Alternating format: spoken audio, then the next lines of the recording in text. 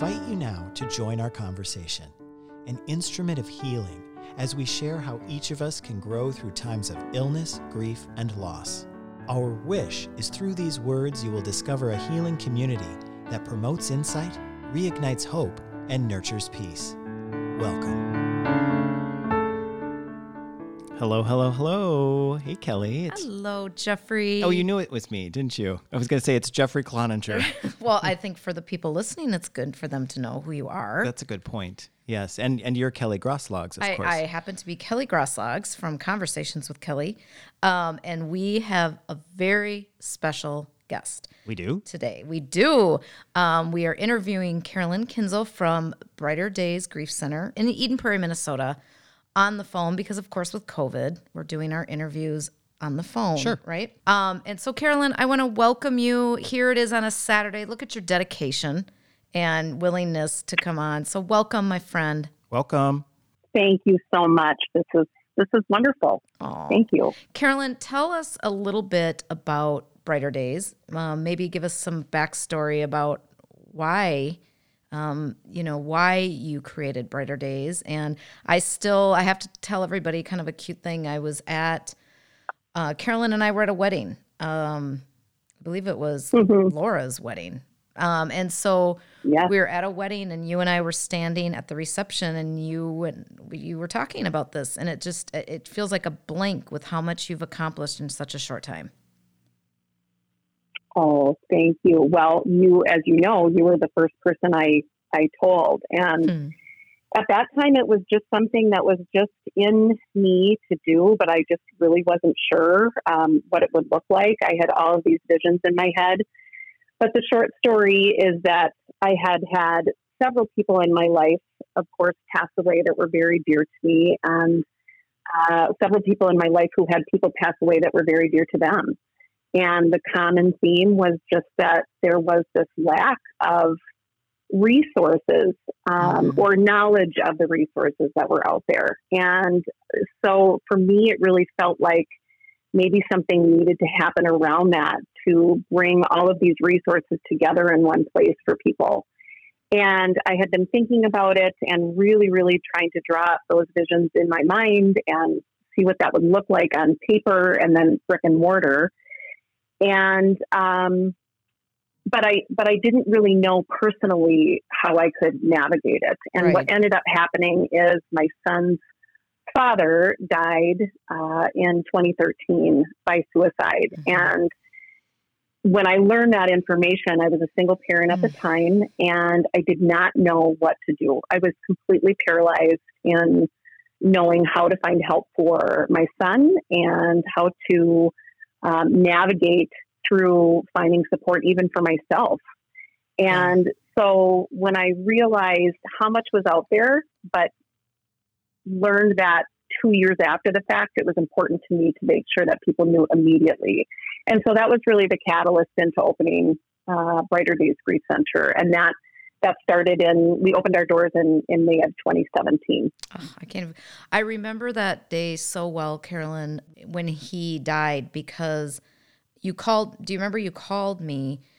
I called you to get help, which was so honored. And I was up in Duluth or something. And just the story of, them coming to your door to tell you about the suicide. And then isn't it amazing? And that's what, when people listening too, I think sometimes people can sound like, oh, it was so easy, the path they took. Here she opened up this grief center and, all of those things. And it's like, I remember that so distinctly, how difficult that was. And what I think Brighter Days does, and I think what's so important when people do have a tragedy and a death, is that question of, where do I go now? What do I do now? And I feel like this center is a response to that question you asked when you were trying to help Sweet Drew, and yet there was nowhere, right? I mean, not that there wasn't anywhere, but it wasn't a centralized resource place like you guys are. Exactly. And I think, what we really tried to create was, it's one thing to go through the death of someone you love. It is another thing to deal with all of the things that come with that. And that is different than just the grief. Yep. there are so many things that come into play, the logistics of it in terms of, maybe needing a probate attorney if you've lost a spouse, or maybe you have life insurance that comes to you and you don't know what to do with that. Or maybe you don't know if you're going to lose your home. Right. How to file Social Security for yourself or for your children. There's so much that comes with that is so stressful and overwhelming that it's really hard to even get to your grief. And so we really realized that we needed to look at it in a much larger, in a holistic manner, I guess is the term, to really address all of the things that were happening in their life. How were they getting food on the table?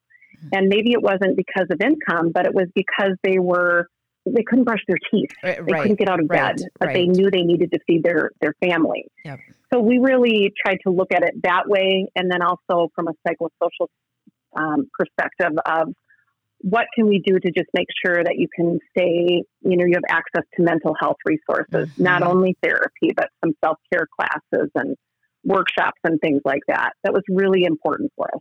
It's amazing, Carolyn. And Jeffrey and I are sitting here looking at each other, and I can tell Jeffrey is so impacted by this as you're talking. Yeah. Wow. Like the double impact Thank you. that spurred you, the double loss of having not been with your partner or your husband, and then to lose him, and to also have to deal with the loss that your own son was going through and manage that on top of your own. Yes. It's just, I'm sitting here making these faces, and Kelly picked up on that. And what a gift that you've given other people as you've navigated your own loss. Yeah. Thank you. Thank truly. You. And, Carolyn, you're a soft place to land. So talk a little bit about what you've seen from the side of being the executive director and people calling and you having many times direct conversations with people. People can often be so reticent of seeking help, right? And I've heard this multiple times. People say, well, someone else has it worse, or I want to save it for someone else, or, whatever that may be. I mean, what can you say to people that are questioning, is my loss worthy of receiving support? Yeah. I mean, like you said, I get the calls so often, and I think sometimes we look at things as a comparison in general. And so we're always comparing everything we have to someone else's, whether it's loss or something that we gained, but we're always comparing. And what we really try to talk with people about is that this is yours.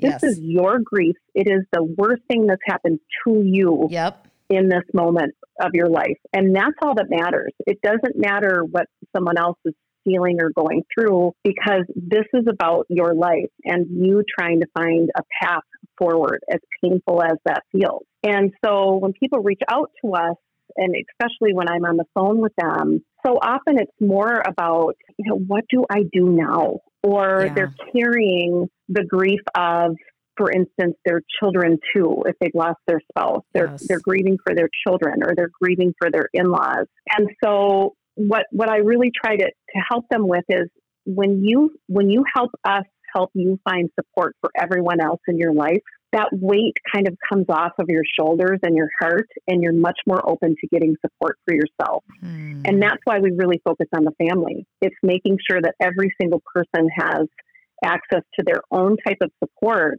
so that each one kind of comes back together in a healthy manner. Yeah.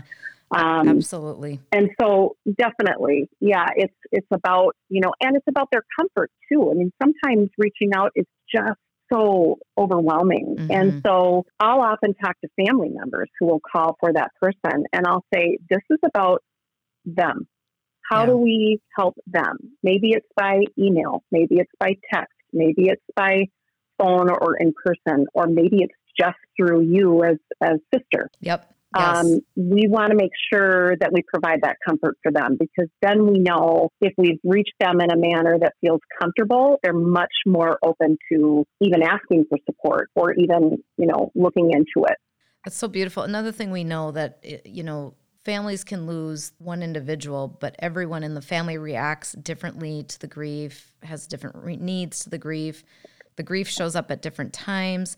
That's another thing that I think, and I would love people, and we're going to put this in our show notes so that people can go to your website, because it's quite extensive about very specific loss and even down to age groups and everything, which I think is so beautiful, because in my early career, I was the coordinator for one of the major healthcare systems, bereavement coordinator, and all we really offered was grief groups. And so, again, this was in the early 90s, and it was just kind of like I ran those grief groups, and it was really challenging because you would have multiple, you'd have the woman who was 90 that lost her husband, down to the woman that was 21 that lost her boyfriend, over to the 30-year-old that lost their child. And we kind of lumped everybody, into one group. And although loss connects us, I love how you guys have recognized that individually each person will have their own needs. And that's what I love about the family system, because the family system, if you think of it like the baby mobile over the crib, the death happens, one of those things that's hanging down gets pulled, the whole thing is in equilibrium, but all those pieces on the mobile are moving in their own direction at their own time. Some are like lower, some are higher. And so I see that as kind of the metaphor, if you will, in grief. And I love that you guys recognize that each individual person is going to have a different response, possibly, likely, to the same loss within the family. Absolutely. Yeah. I think for us, when early on, we really realized, and I think looking at it, I mean, most of our board members have lost their own family members, and certainly we did a lot of focus groups and things. But I think early on, we really realized that we needed to start making some really specific groups to give people that safety and security of talking to people that were kind of within that same scenario. And I know for us in particular, when I'm working with families, especially for a couple, for instance, that's experienced the death of their child, it's very hard for them to be in a group together because they're taking care of each other. And so we specifically have moms groups or dads groups, or another important group is siblings groups. Yes, absolutely. Because so often, they've lost their sibling, but in many ways, at least emotionally, they've lost their parents too. And they need a place to talk about that, where they can feel that pain and feel like they can show it without worrying their parents are worrying about them. And the same for the parents too, to be able to cry and feel that without their other children seeing that and thinking that they're going to, fall apart. It's really important to have separate spaces. I agree. And, what I also love about you is people don't have to, you're not providing therapy per se, right? Like you yourself or the center. I mean, you have partnerships that you refer people to. That's what I love. So people listening who are apprehensive about calling because they have a preconceived notion about what a therapist is. That's another thing, Carolyn, is you're so... you're therapeutic in the sense that you're very loving and compassionate, and Brighter Days is a healing resource. But I also want people to be very clear of what you are and what you're not. And for some people, that is such a gift that they can call and explore, support. And a lot of times that's how we get people in the door, right? It's like, okay, you're doing this for your other children, or you're doing this for your children. And I love what you said that, that's a beautiful entry point, but we also have to make sure that their needs are being addressed too. And that's something I think you're very gifted at because you've been through that. So like Drew was your first and foremost, like your son was your first and foremost concern, but also realizing that you needed support. You needed to be filled up before you could pour into him the support he needed. So that comes from your experience, right? I mean, your personal experience. Absolutely. I think for me to be able to look at his grief through the lens of a parent rather than the lens of a widow was the ability for me to really understand that, okay, if I'm just going through this as a parent, what is this like for someone who's lost a spouse? And then what is it like for someone who's lost a child? And realizing how just completely helpless I felt. As much as I thought I was, I really thought I was a great mom, and I am a good mom. Yeah. But in the moment when you're looking at your child who's grieving, you question everything about your parenting and everything about what you know. And I'm educated, definitely, but in that moment, everything went out the window. Yeah. And I remember feeling very much like, I remember when I called you, it was like, I don't know if this is anxiety. I don't know if it's fear. I don't know if it's grief. I don't know if it's puberty. And the truth was, it was probably all of those things, but I really needed someone to help me process that. And that's a lot of what we do is because we have experienced something similar or someone on our team has, we realize that, whether you're in therapy or not, there's a lot of life that happens between therapy appointments. And so how can you still feel supported between those appointments? And that's really where we come in as kind of more of a family advocate to provide other ways to find support, other outlets between those appointments so that you always are kind of, as you said, filled. You're always kind of filling your cup with education or other support from other people or whatever that is. Yeah, Carolyn, and truly, I know as we're wrapping up, but I am so grateful. You're like my go-to. Like Brighter Days is my go-to. It is as a grief therapist who works with so many different people around the country now with the format that I am in it. And it's like, if we could have a Brighter Days in all states, it would be. And I say that all the time about many of the nonprofits, right? Like Angel Foundation. If we could have one in every state, it would just be so great. Or Jack's, Well, what's going to be my question is, do you serve people and families who are separated geographically and also at this time right now where we're all separated by virtue of coronavirus and we're at home living remotely and separated from people? Are you able to provide certain services to people in that regard? Yes. So we do serve the state of Minnesota. So if you are in the state of Minnesota, you qualify, for instance, or you may qualify for some of our other services like financial assistance. But we definitely work with families who have people that are out of town.